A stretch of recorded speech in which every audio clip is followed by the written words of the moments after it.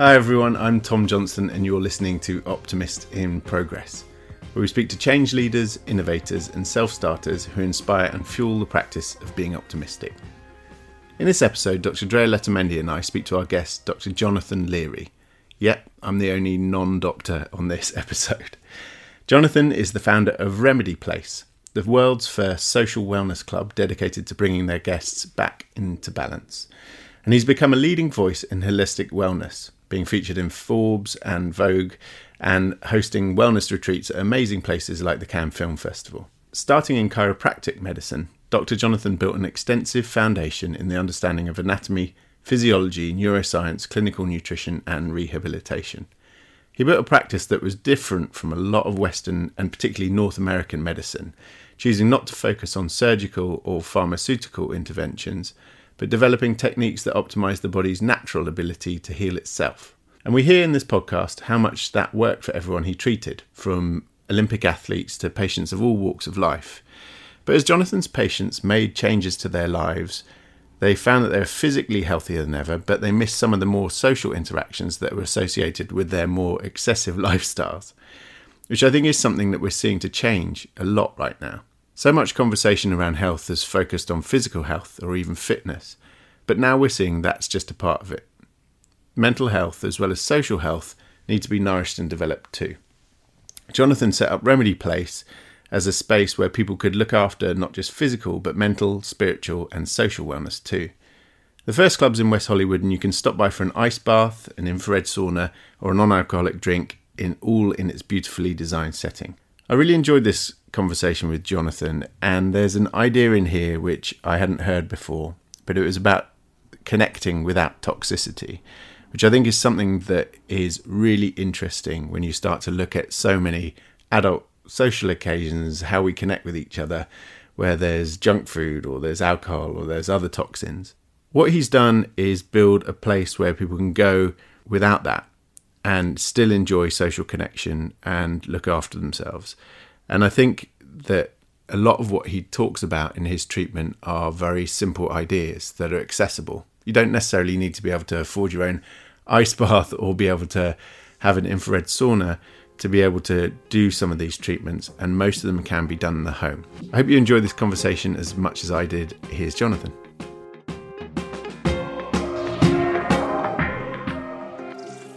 Hey, how are you? Hello. How's it going? So, Jonathan, I'm aware now that I'm the only person who's not a doctor on this in this conversation. You got to upgrade. I'm happy to introduce you to Dr. Drea Letamendi, who is a co-host of the podcast and clinical psychologist who has been here from day one with The Optimist. So happy to be connected. Yeah, likewise. I'm excited for today. So we start each episode with the same question, which is, do you think of yourself as an optimist? And I know in the space where you operate with this kind of overlap of physical, mental health with an overlay of good medical understanding, that's probably a kind of interesting question because it relates to all sorts of different things. But is optimism or thinking of yourself as an optimist something that comes to mind? 100%. I mean, I think it's so important to have that outlook on life. And I think the possibilities of our growth and potential are limitless. And, our response or our reaction or how we handle ourselves, I mean, all of these things inevitably, make us who we are. So you have to be optimistic. Right. It's a frame of mind. I know that you live here in LA and that Remedy Place is in West Hollywood, which we'll definitely talk about. But can you tell us a little bit about your upbringing, especially in terms of the concepts of well-being and self-care? What were the early messages you received and what do you think shaped those messages? I grew up in a small town in Rhode Island. It was definitely a very different life. Small town culture, most people that lived there, their parents lived there and then their parents' lived there. And I wasn't exposed to too much health. Rhode Island's actually the most heavily populated area of Italians in the country. And although I'm not Italian, I was submerged into this culture and, Italians love their breads and pastas and cheeses. And, that doesn't necessarily give you the healthiest food. And my parents were funny because they tried so hard to like live a healthy lifestyle for us. And because my family's all skinny, they thought, oh, you can kind of just eat anything. But we didn't really know. We weren't allowed to have soda, but I'd have ice cream and pizza. So there wasn't too much, and there really wasn't any alternative medicine. I was never exposed to any of it until really when I moved to LA. And my sister was a nurse and my mom worked in the hospital. So I was exposed to the hospital setting, and I always knew I wanted to help people. But, I learned so much along the way, and that has really shifted everything that I know. But it wasn't until I moved to LA that I really understood health outside of, growing up. I was a trainer, and being a personal trainer and working out was like, that's how you become healthy. I've always worked out since I was a kid, and I was active as playing sports. But eating healthy, even in high school, when you're like, you have to eat healthy, was like broccoli, rice, and pieces of chicken that were plain, but still not the balanced diet that I now know of. Right. It's certainly interesting to think back on how a lot of us were raised, and the different the frameworks, right? The types of ways in which we would be taught, whether intentionally or not, about what's good for us, what's not good for us. Like, this type of food is bad for us, that type of food is good for us. But rarely conversations about how we feel, right? How are you feeling inside? I'd love to talk to you more about your journey with chiropractic medicine. What made you kind of go in that direction? And then also tell our listeners a little bit more about that discipline and how it relates to wellness. Yeah. So like I said earlier, I knew I wanted to get into healthcare. I started shadowing in the hospital in high school, doing any volunteer work just to get there. I did the pre-med route through undergrad. And as I was integrated more and more into the hospital setting and like being around that environment, I was like, I don't know if this is personally the lifestyle that I wanted, because I saw these doctors that were overworked, away from their families, always stressed, no sleep. And I'm like, that's not the ideal lifestyle. And then, patients in the hospital setting, you see just a lot of things that are sad, and it's a tough environment to stay happy and optimistic when the energy of a hospital is, no one wants to be there. And it's really chaotic. So I started exploring, like, what else can I do to help? And that's where I was like, okay, maybe I'll get into physical therapy, because I was already a trainer. And one of my friend's dad was a chiropractor, but chiropractors in Rhode Island, they mostly just partnered with lawyers and focused on car accidents and did PI cases. But, Right. I sat down with him and he was like, listen, what you're talking about, there's different types of chiropractic. And in California, chiropractors are actually primary care physicians. They just don't puncture the skin or prescribe meds. So he kind of introduced me to it. And I thought, okay, I'll reach out to the school, hear more. Went to someone in admissions, ended up becoming really friendly with her. She helped guide me and teach me all about it, because I've never at that point even understood really what chiropractic was. And, I ended up finding out the next year that I didn't applied to med schools, and I applied to this one chiropractic school. And I was like, if I get in, I get in. And I also wanted to move to LA. And then next thing I know, I moved across the country, started this chiropractic school. And, the first 2 years are very similar. It's the same anatomy, physiology, cadaver labs, biochemistry. You're learning pretty much the same things. So I didn't know if I was on the right path or what I was doing. But then once the practical started and I started actually seeing patients and seeing the benefits and really understanding what chiropractic was, I was just going to get the degree, because I was like, hey, I can have the increased scope and I can do anything I want. Maybe I won't even do chiropractic. Maybe I'll just focus on, more of the mental health and movement and nutrition. But then I came to find out over those years how powerful each one of these tools were. And then I was introduced to Chinese medicine. I was introduced to functional medicine. And because the scope in California is so wide, I was able to apply so many different tools to my tool belt. But chiropractic was cool because for those who don't really know what chiropractic is, chiropractic's mostly adjusting the spine, but they also are looking for the root cause of, what they're dealing with, which most of the cases it is pain. And you can't have pain when things are properly moving. So it's really understanding the biomechanics of the body and how to restore motion. And one of the quickest ways to restore motion in the body is through an adjustment, which is a high velocity, low amplitude thrust into a joint. And it's fascinating because if I can measure your range of motion, and when you're in pain, it's always limited. You do a quick adjustment, you drastically increase that range of motion, and pain drastically decreases.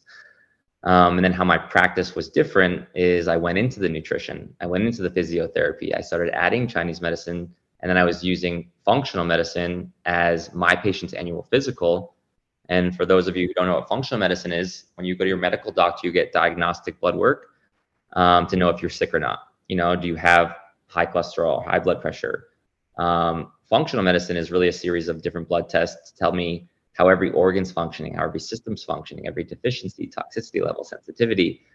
Then I start really understanding how the body's working and looking for imbalances or red flags and figuring out what does the body need and what doesn't it need.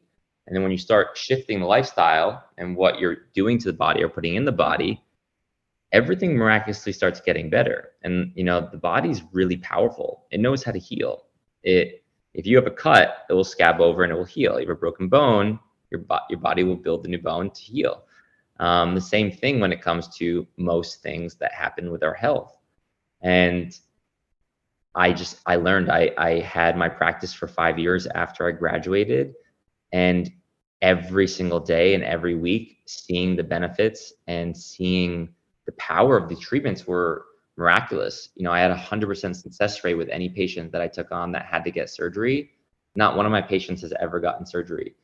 And then understanding why isn't this more readily available? Or why are chiropractors seen as fake doctors? Why, when I step into, a Zoom call with a whole entire medical team, why are they who are you and what are you doing? And I was also young.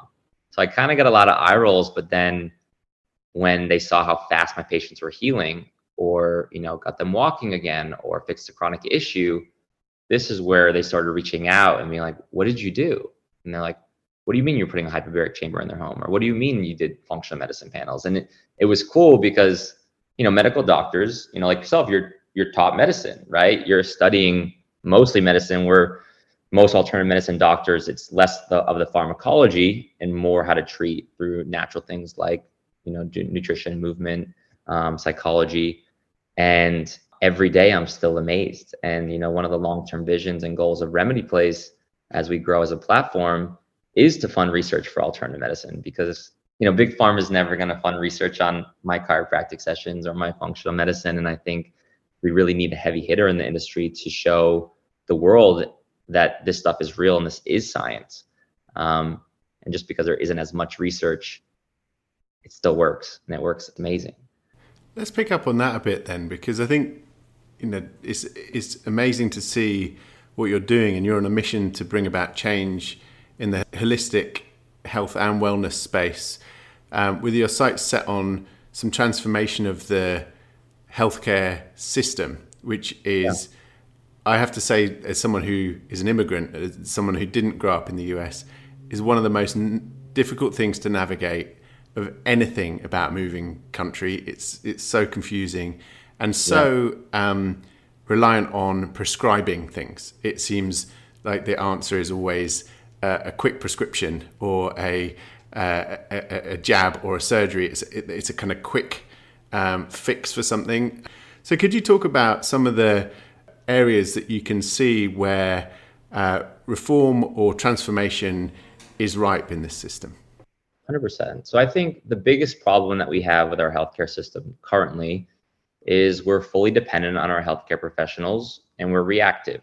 We wait for things to go wrong before they get fixed. And I think what the shift that needs to happen is we need to teach people how to be independent and proactive. And that can only be done through education. And with education, it's putting control back in your patient's hands. So they obviously have to want to put in the work, but it also takes a lot of time if they are willing to put in the work.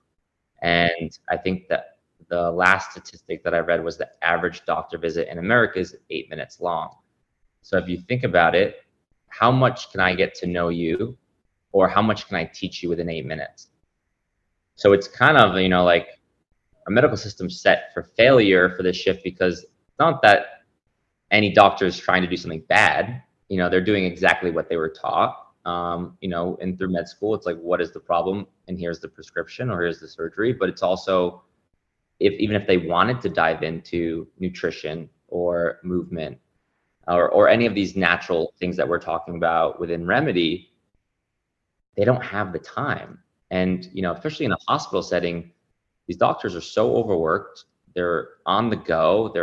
They haven't slept, and it's so fast. And it's not, I don't want to use the word transactional, but that setting is setting them up for, not the best way, or not enough time to get to know their patients or to teach their patients. So I think the biggest thing that I want to do with Remedy, if you, as a whole, alternative medicine doctors do tend to have longer visits. Most times with your chiropractor or your acupuncturist or your naturopath, your functional medicine doctor, usually it's at least an hour, so they have the capabilities to educate more. But when I'm saying that I want to teach people how to regain their own health independence and learn how to take care of themselves and put the power back in their hand, it really just comes down to that education I was saying. And I think when my practice was maxed out and I couldn't see anybody, I was like, one of my patients was like, John, how are you going to change healthcare seeing one patient at a time? And I was like, oh, wow, that's true. And I was like, how can I reach more people? And that's where I started getting into like speaking engagements and doing these bigger talks. And I was like, wow, like what I would teach one patient, I could stand on stage and teach thousands of people. I want to grow Remedy Place to become a giant platform, a platform that people know that they can trust and that has just reliable information, so that they know what to do to start taking care of themselves. The first time we met was at the Remedy Place, and realised that there was huge alignment of missions between Optimist and what you're looking at Remedy Place. And I was talking about trying to decouple social interactions for adults from their dependency, the occasions dependency on alcohol or junk food or kind of lots of other things that we just assume have to be there if we're getting together as adults. And then you talked about Remedy being about social wellness, from some of the treatments that you've done and some of the experience you had from treating your patients. Can you tell me kind of how you arrived at social wellness as a purpose for Remedy Place? So the social side of the club. When I was saying that my goal as my patient's doctor was to put control back into their hands, that required a lot of lifestyle changes. And these lifestyle changes inevitably ended up fixing their issue. So they would always say, Dr. Leary, my pain's gone, my gastrointestinal problem's gone, X, Y, and Z. But they're like, my social life sucks. They're like, how am I supposed to follow all these healthy rules and go out with friends, go on a date? What happens when I'm at these events? What happens when I'm on a plane traveling all over the world? And, I used those 5 years in my practice to do extra clinical evidence on what was needed in the club and what worked and how to combine things in different sequential orders and timing to maximize the healing process. But I also wrote down everything that my patients would say. Like, what are the common problems that I would see them face? Because when creating a company and creating a solution, I wanted to use those 5 years as much due diligence to figure out where are all the gaps that I can fix. One of the biggest issues was the common theme. Right. And I was like, why is everything that we do when we socialize either filled with temptation or toxic? And sometimes even if you don't do something bad, but if you're stressed out because it's constantly in front of you and you're stressed out, that can be evenly as detrimental to the body. Yeah. So I was like, all right, I need to create a club that is temptation and toxin free, and one that can also just be a healthy substitute for what they're all already doing when they socialize. And I was, I'm like, what do people do? So we started looking at like, all right, what is the most social things? We go on dates, we take meetings, we meet friends after work, maybe we go for a Sunday brunch, or we celebrate things like a birthday or a corporate outing. And I was like, all right, I just want to create a social substitution. I want to create a healthy healthier alternative, a healthier option that we can make these replacements. Because, you know, there's a lot of studies, and obviously even before COVID, but now after COVID, of, you know, the consequences of isolation and loneliness on our health. And, you know, when you talk to some people, or I talk to people back home in Rhode Island that aren't as aware of these things that people are in LA. And I'm like, you know, loneliness really is detrimental to your health, you know, even down to like a physical level. And they're like, okay, John. And I'm like, you know what? Think of how many older couples, you know, that when someone's been in love their whole life and their partner passes, it's crazy sometimes how fast the other one dies. And that is like, you know, something that people tend to understand of like, oh, wow, like you're right. And that human connection is so important. And some of these studies showing like isolation being more detrimental than certain, you know, major conditions. We're not made to be alone. So I'm like, okay, so like if I give someone a hug, their cortisol levels will drop. That's an actual physical change, you know? So I'm like, there's so much more to that. You know, we are a product of also our environment, and we're influenced by everyone that is in our life. So I'm like, okay, like let's kind of push into that further. And I'm like, if someone makes you feel better, there is a chemical change in your body. There's a chemical change in your brain. So I'm like, let's make sure that every single offering in the club isn't like a spa where you go and isolate yourself in each room. I'm like, everything in the club you can do by yourself if you want your alone time. But I also want you to be able to do with somebody else. And it's powerful because that human connection can not only enhance the benefit of that experience or that treatment, but it can also enhance the relationship of who you're with. You know, if I go on a date and I'm drinking alcohol, you know, everyone thinks like alcohol loosens us up, but alcohol is a dissociative and it's a depressant. You know, am I actually knowing if I connect with another individual when I'm influenced by alcohol? Or am I just becoming more and more numb to knowing, is this real? So I'm like, okay. So like if I'm on a date, I'm getting to know am I connected with this human being? Wouldn't I want to be in an amplified state? Do I want to be more aware? And I think the healthier we are, the more aware we are of our health and ourselves. So then there's like the whole entire thing of like, you're actually strengthening connections. And what's the best gift that you can give somebody? You know, anything that can help improve their health. So there's so many layers, and I can go on, but it's the social component and really the integration of self-care as prevention and regaining their health independence are our prime focus in the club. And have you seen that change? Because I'm fascinated by the shift too. I think that it is amazing how somehow vices seem to have crept into almost every adult social occasion previously. I lived in London before I lived in Los Angeles, and the social life in London, generally speaking, is around a pub. Yeah, that's where it is. I think that's why the non-alc movement kind of was picked up there, because people just needed something that wasn't an alcoholic drink if they were going to survive their social life every week in a pub. What I think is interesting in LA is that actually there is a culture of going for a walk together, going for a hike, or going on bike rides, or going to the gym. And it does seem to be gradually kind of dissociating. It does seem to be like there are other options. And actually, it's now fine to go to a bar, hang out in a bar, and not necessarily, 10 years ago, everyone would be smoking. No one's doing that now. Yeah. And now people who have the option to have alcohol or not, and actually the food, if you happen to not want to eat meat, you've got options there too. So It does seem to be changing. It does seem to be evolving quite quickly. Have you noticed a difference in the last, I don't know, kind of 5 years or so? 100%.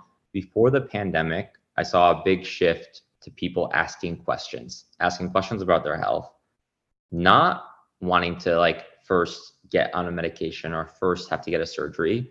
And people were more inquisitive on what are my options?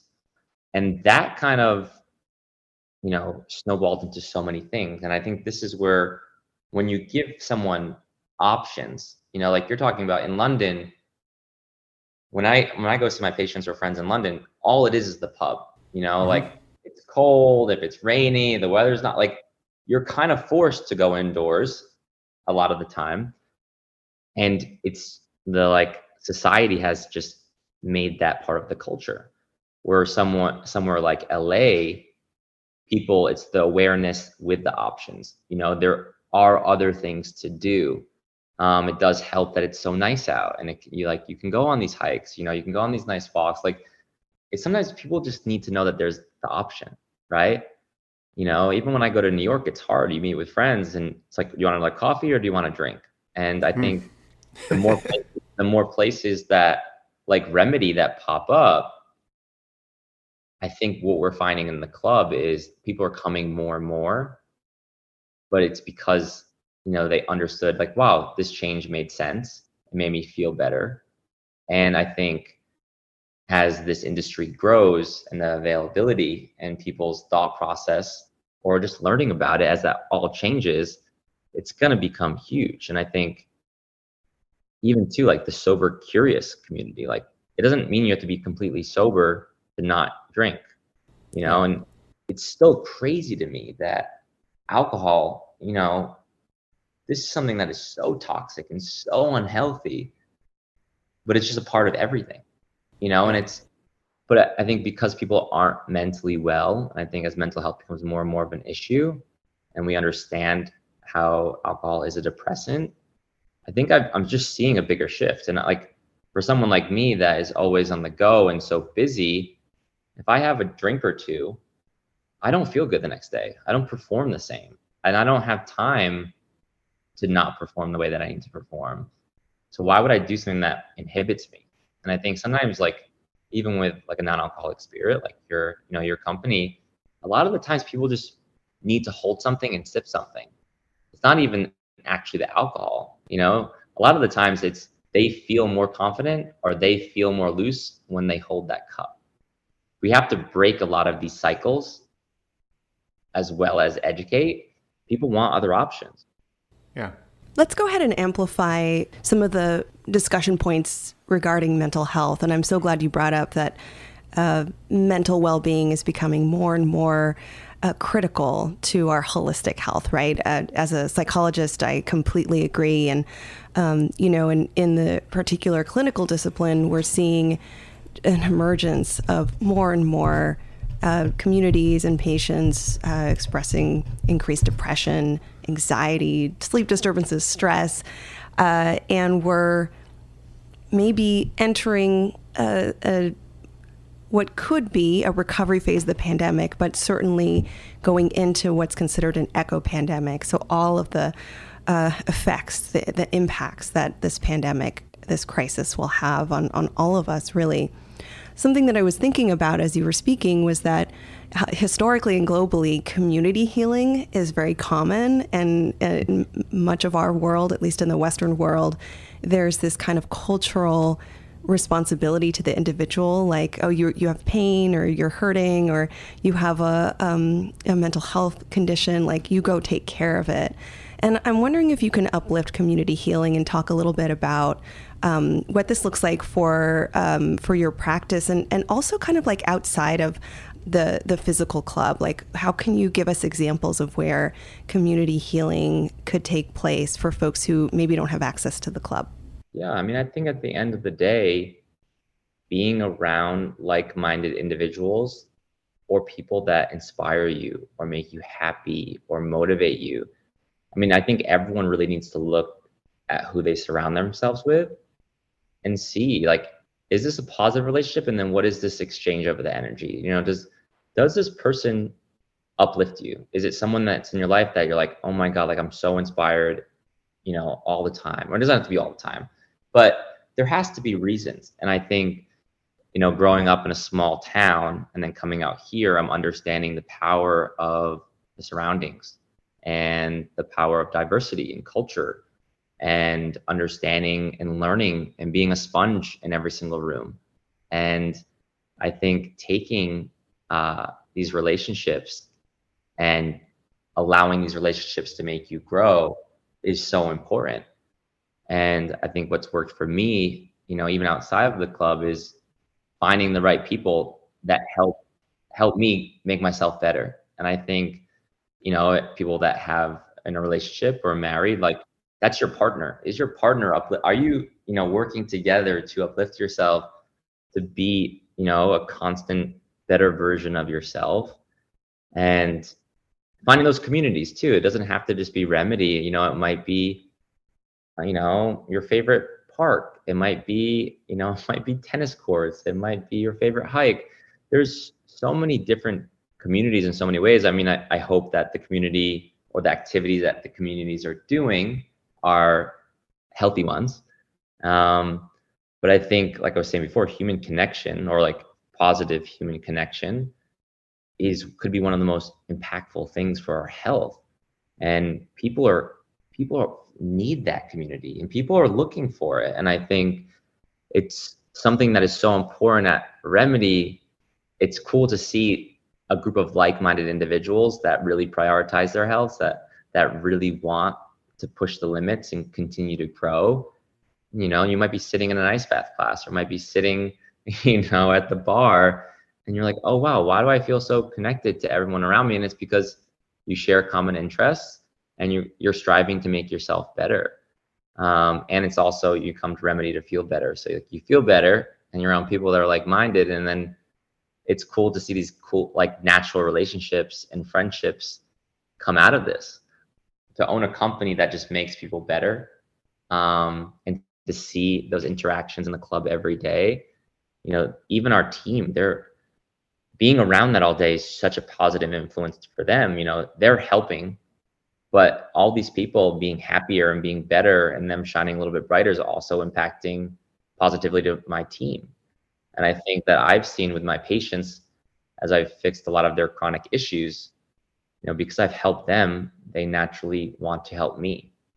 And it's cool to be around a lot of people that just want to pay it forward, because it brings a whole different energy to that relationship, but also that environment. So you feel it the moment you walk in the door that there's something different there. I think it was Cornel West who said that justice is love seen in public places. And I'd like to think, this is my optimism, that when people feel good, there's harmony, there's equanimity, there's an interest in being compassionate and helping others. And so what you've just pictured for us is how I kind of look at that as well. And again, hopefully transcending the club atmospheres, right? Whether we're talking about Remedy or other places. Yeah, and I think it's just so important. It's like, an individual can't fix, every relationship, but what they can do is make themselves better. And the better that individual is, the brighter that they're shining, it's contagious, right? And that creates these attractions. And in life, we shouldn't be chasing things, we should be attracting things. And the better that you are, and the brighter that you're shining, the more that comes to you. And I think once people get that, and that like light switch goes off in their head, and they're like, oh wow, every time I push my health, this ripples into every aspect of my life, my relationships, my work, my creativity, everything. And there's no limit with your health, like you can just keep getting better and better and better. And, that's why I am so grateful, because, I feel like I've grown so much in my life as an individual, and I owe that to my surroundings and the influences of amazing relationships that I've been able to encounter since I've moved to LA.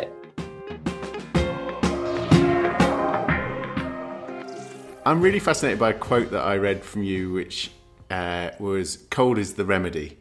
And I think there is a whole lot of conversation right now around wellness, and if you ever look at Remedy, which I suggest everyone does, go and have a look at Remedy Place's social feeds. There's a lot of ice baths.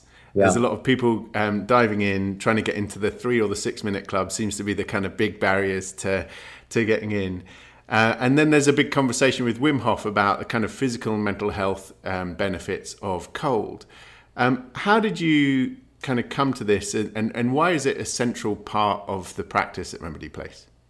Yeah, this is a loaded question, because this is my favorite part of the club.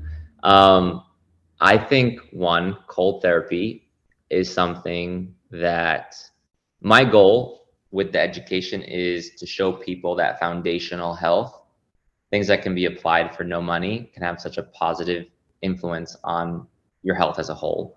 And I think something as simple as cold showers, or filling up your own tub with ice at home, this is something that is relatively cheap, if not free. And I think finding ways to be able to show people how these free things can make a big impact is something so important.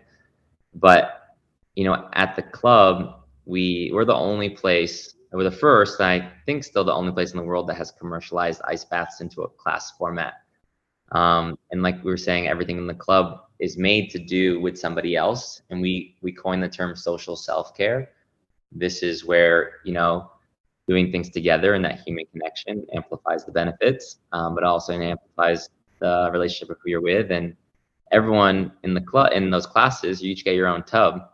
And say the three of us went into the tub together, our own tubs, so our class together. If no one wants to jump out first, right?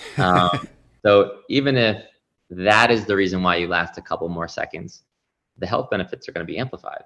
There's also the camaraderie of working together and cheering each other on and helping someone through a stressful situation. Because the coolest thing about ice baths is it's a jolt to the body. There's a stress response. Your body has to react, and we call it adaptation training. And it's teaching the body how to adapt to stress. And if you can put your body in an extreme situation and remain calm and not lose your breath and maintain a steady breath, or find ways to meditate and not let your core temperature drop as much. I mean, there's science behind it is getting crazier and crazier, but it's showing the power of the mind and how, ice baths are a physical thing, but they're way more mental than physical. And it's cool to teach people not only how to accomplish something that's hard and how to adapt to stress, but it's also incredible to show people the capabilities of what the human body can do. And as you train and you do ice baths on a regular basis, the response that happens when you submerge yourself in these 39-degree tubs becomes less and less, of this reaction. And for me, if I can go into the ice bath and not get one shortness of breath, remain calm, keep my heart rate low, and then get into a meditative state while being in the most extreme situation, if I can adapt to that stress, I can adapt to any stress better. And I think it's a really cool practice, especially as the world gets more and more stressful. And, the studies on breathwork and ice baths, breathwork's another really powerful tool. That's why we combine it, is amazing. I mean, they're showing these dopamine spikes from going in an ice bath. Some of them are lasting longer than some pharmaceutical drugs, or the amount of inflammation that is being decreased in the body. So, you can't have pain without inflammation. So if someone's really uncomfortable and a lot of pain, you submerge them in ice bath, they're going to be decreasing their inflammation. But then also, movement in the body, but also movement within our circulatory system. You're thinking, oh, you're just vasoconstricting everything and decreasing inflammation. What people don't realize is you're vasoconstricting those blood vessels, so they're contracting. But then after you get out, everything's vasodilating, they're relaxing, and it's opening up all the channels to rush blood back to the surface. So just like you would do a bicep curl, to grow your bicep, contracting blood vessels and relaxing blood vessels, especially in aggressive manner, every single blood vessel is surrounded by a layer of muscle. So you're actually strengthening your whole entire circulatory system. And then, your body, the metabolism spiked for a long period of time. Some studies even show up to 48 hours. So people are losing weight. It's stimulating, a hormonal response to actually be, really breaking down fat. People sleep incredible because your body has to work so hard all day to really warm up, that I'm finding people that have insomnia or trouble sleeping on the days that they do their ice baths, we're improving their sleep scores, which is incredible.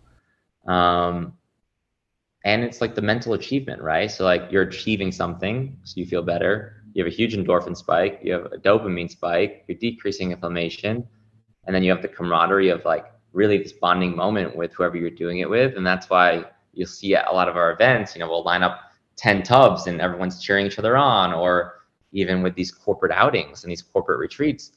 What better way to bond than to as a group, get through something that is difficult together. And it's beautiful to see because it's such a fast remedy where the benefits, I mean, you step out of that tub after 6 minutes, you feel like a superhuman. You feel like your body's buzzing all day, and then it's cool for it to become a talking point. Or like, I was influenced by Wim Hof. And that's really where I learned more and more about cold therapy way back in the day before most people knew who he was. And now, like our ice baths are the most viewed ice baths on TikTok. TikTok is the biggest platform in the world. And if you just if you look at the hashtag 6 Minute Club, which is the club that we created with ice baths, there's more views on 6 Minute Club than Wim Hof. So it's cool that now this is where I find social media powerful, because I'm not a fan of social media, but what I did find that I learned, at the seminar, that was like 4 or 5 years ago, was one of the biggest benefits of social media for alternative medicine was awareness. Because all these alternative remedies, it's not like Big Pharma that can do a commercial or a billboard or these ads. So unless you heard it from a friend, you didn't really know. But now something I can put on TikTok, we can get 25, 30 million views. And people are like, oh my God, I want to do that. Oh my God, I can have a shift with like my mental state or be pain-free. And it's so cool because just like I want Remedy Place to be a platform, I do think that one of the biggest things for social media for me as a benefit was that it's the awareness and the education of alternative medicine. It's really cool because seeing people ask about cold showers or ice baths, and it's becoming a big talking point, and it's like substantially changing. Like even if you look at like Google searches, people are so curious. And if you don't have an ice bath, go take cold showers every day and see the impact that it has on your health. Once again, like I'm all about finding things that are free and finding things that are like foundational pillars that will change you for the better without having to spend any money. Well, you have plenty going on with your expanding business and then your private practice. And certainly I hear the excitement in your voice about how this can just continue to be elevated and how it can reach more people, which is really inspiring. Our last question is always about, you and how you take care of yourself. And I think what I might recognize is that when we work in health and well-being, sometimes the pressure is on to be really good at our self-care, to like be in top shape. And so I'm curious to hear, in a candid way, maybe behind closed doors or from your own personal repertoire, what have you found for you personally as you manage all these things is truly restorative for your health? Is there something that you can share with us that is more of your 100%. Personal self-care? Yeah. I mean, I think, and this has always been a philosophy of mine, it is imperative to lead by example. If my job is to help people be better and to make them healthy, if I'm asking them to make changes in their lifestyle or asking them to do something and I don't do that, I'm never going to have an authentic relationship with a patient. I can't expect someone to do something that I don't do.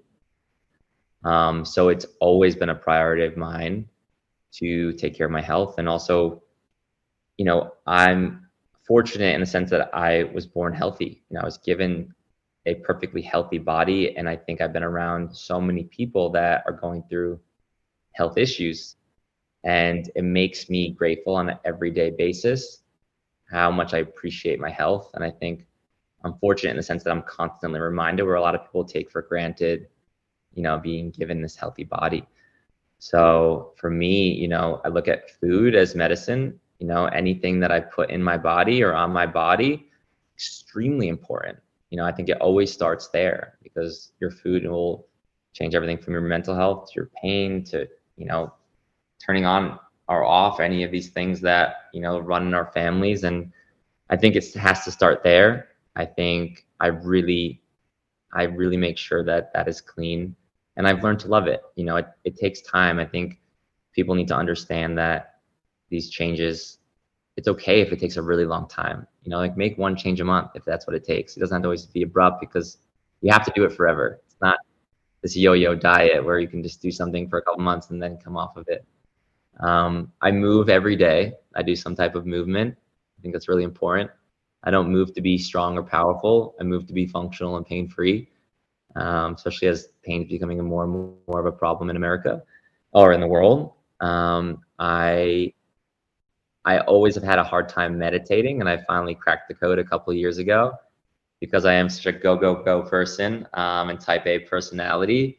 It was hard for me to ever shut off. But what I found is practicing an intense breathwork series has really been a way for me to shift from a conscious state to a subconscious state. So I always practice breathwork on a day-to-day basis before I get into my meditation.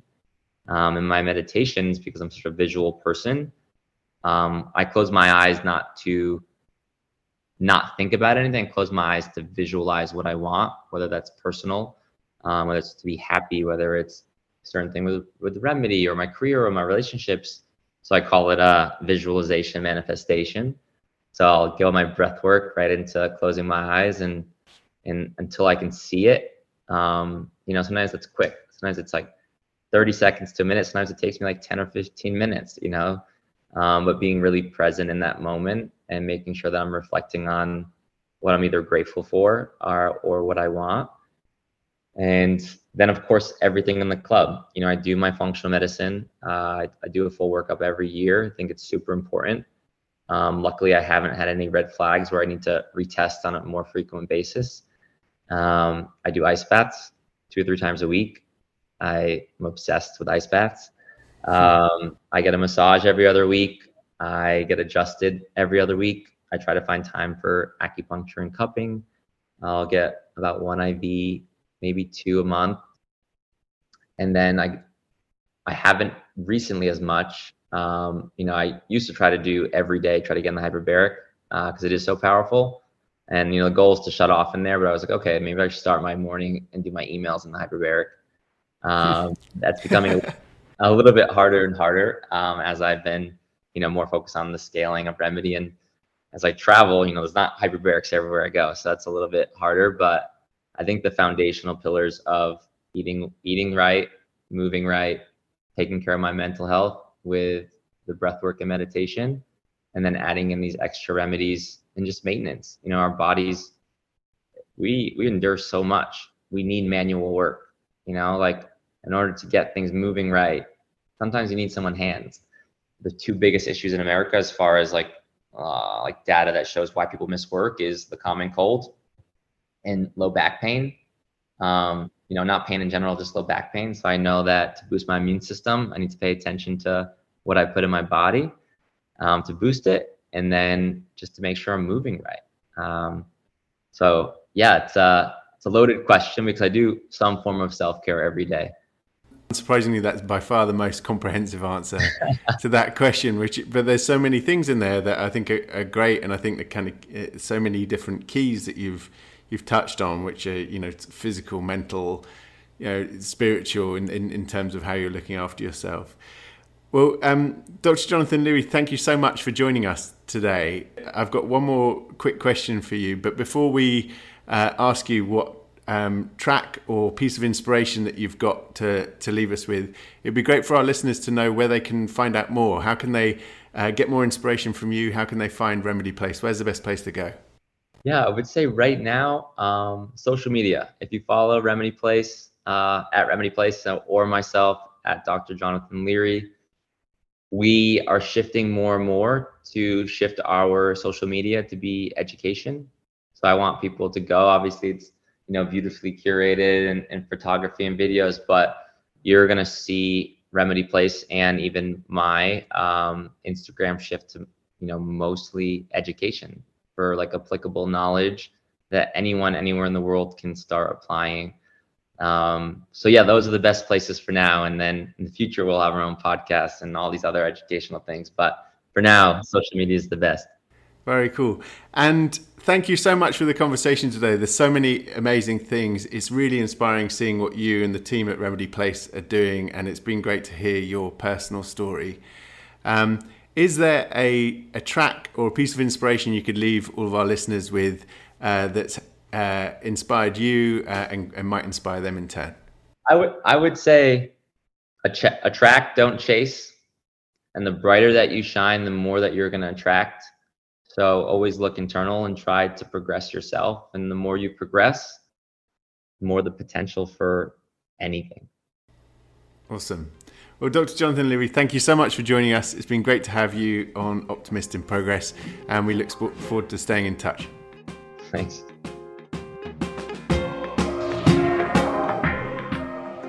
Thanks for listening to the Optimist in Progress podcast, brought to you by Optimist Drinks.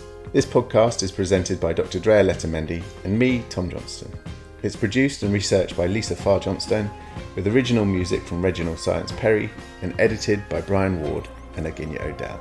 Email podcast@optimistdrinks.com with any questions or ideas, and follow us at Optimist Drinks on Instagram for updates on upcoming shows.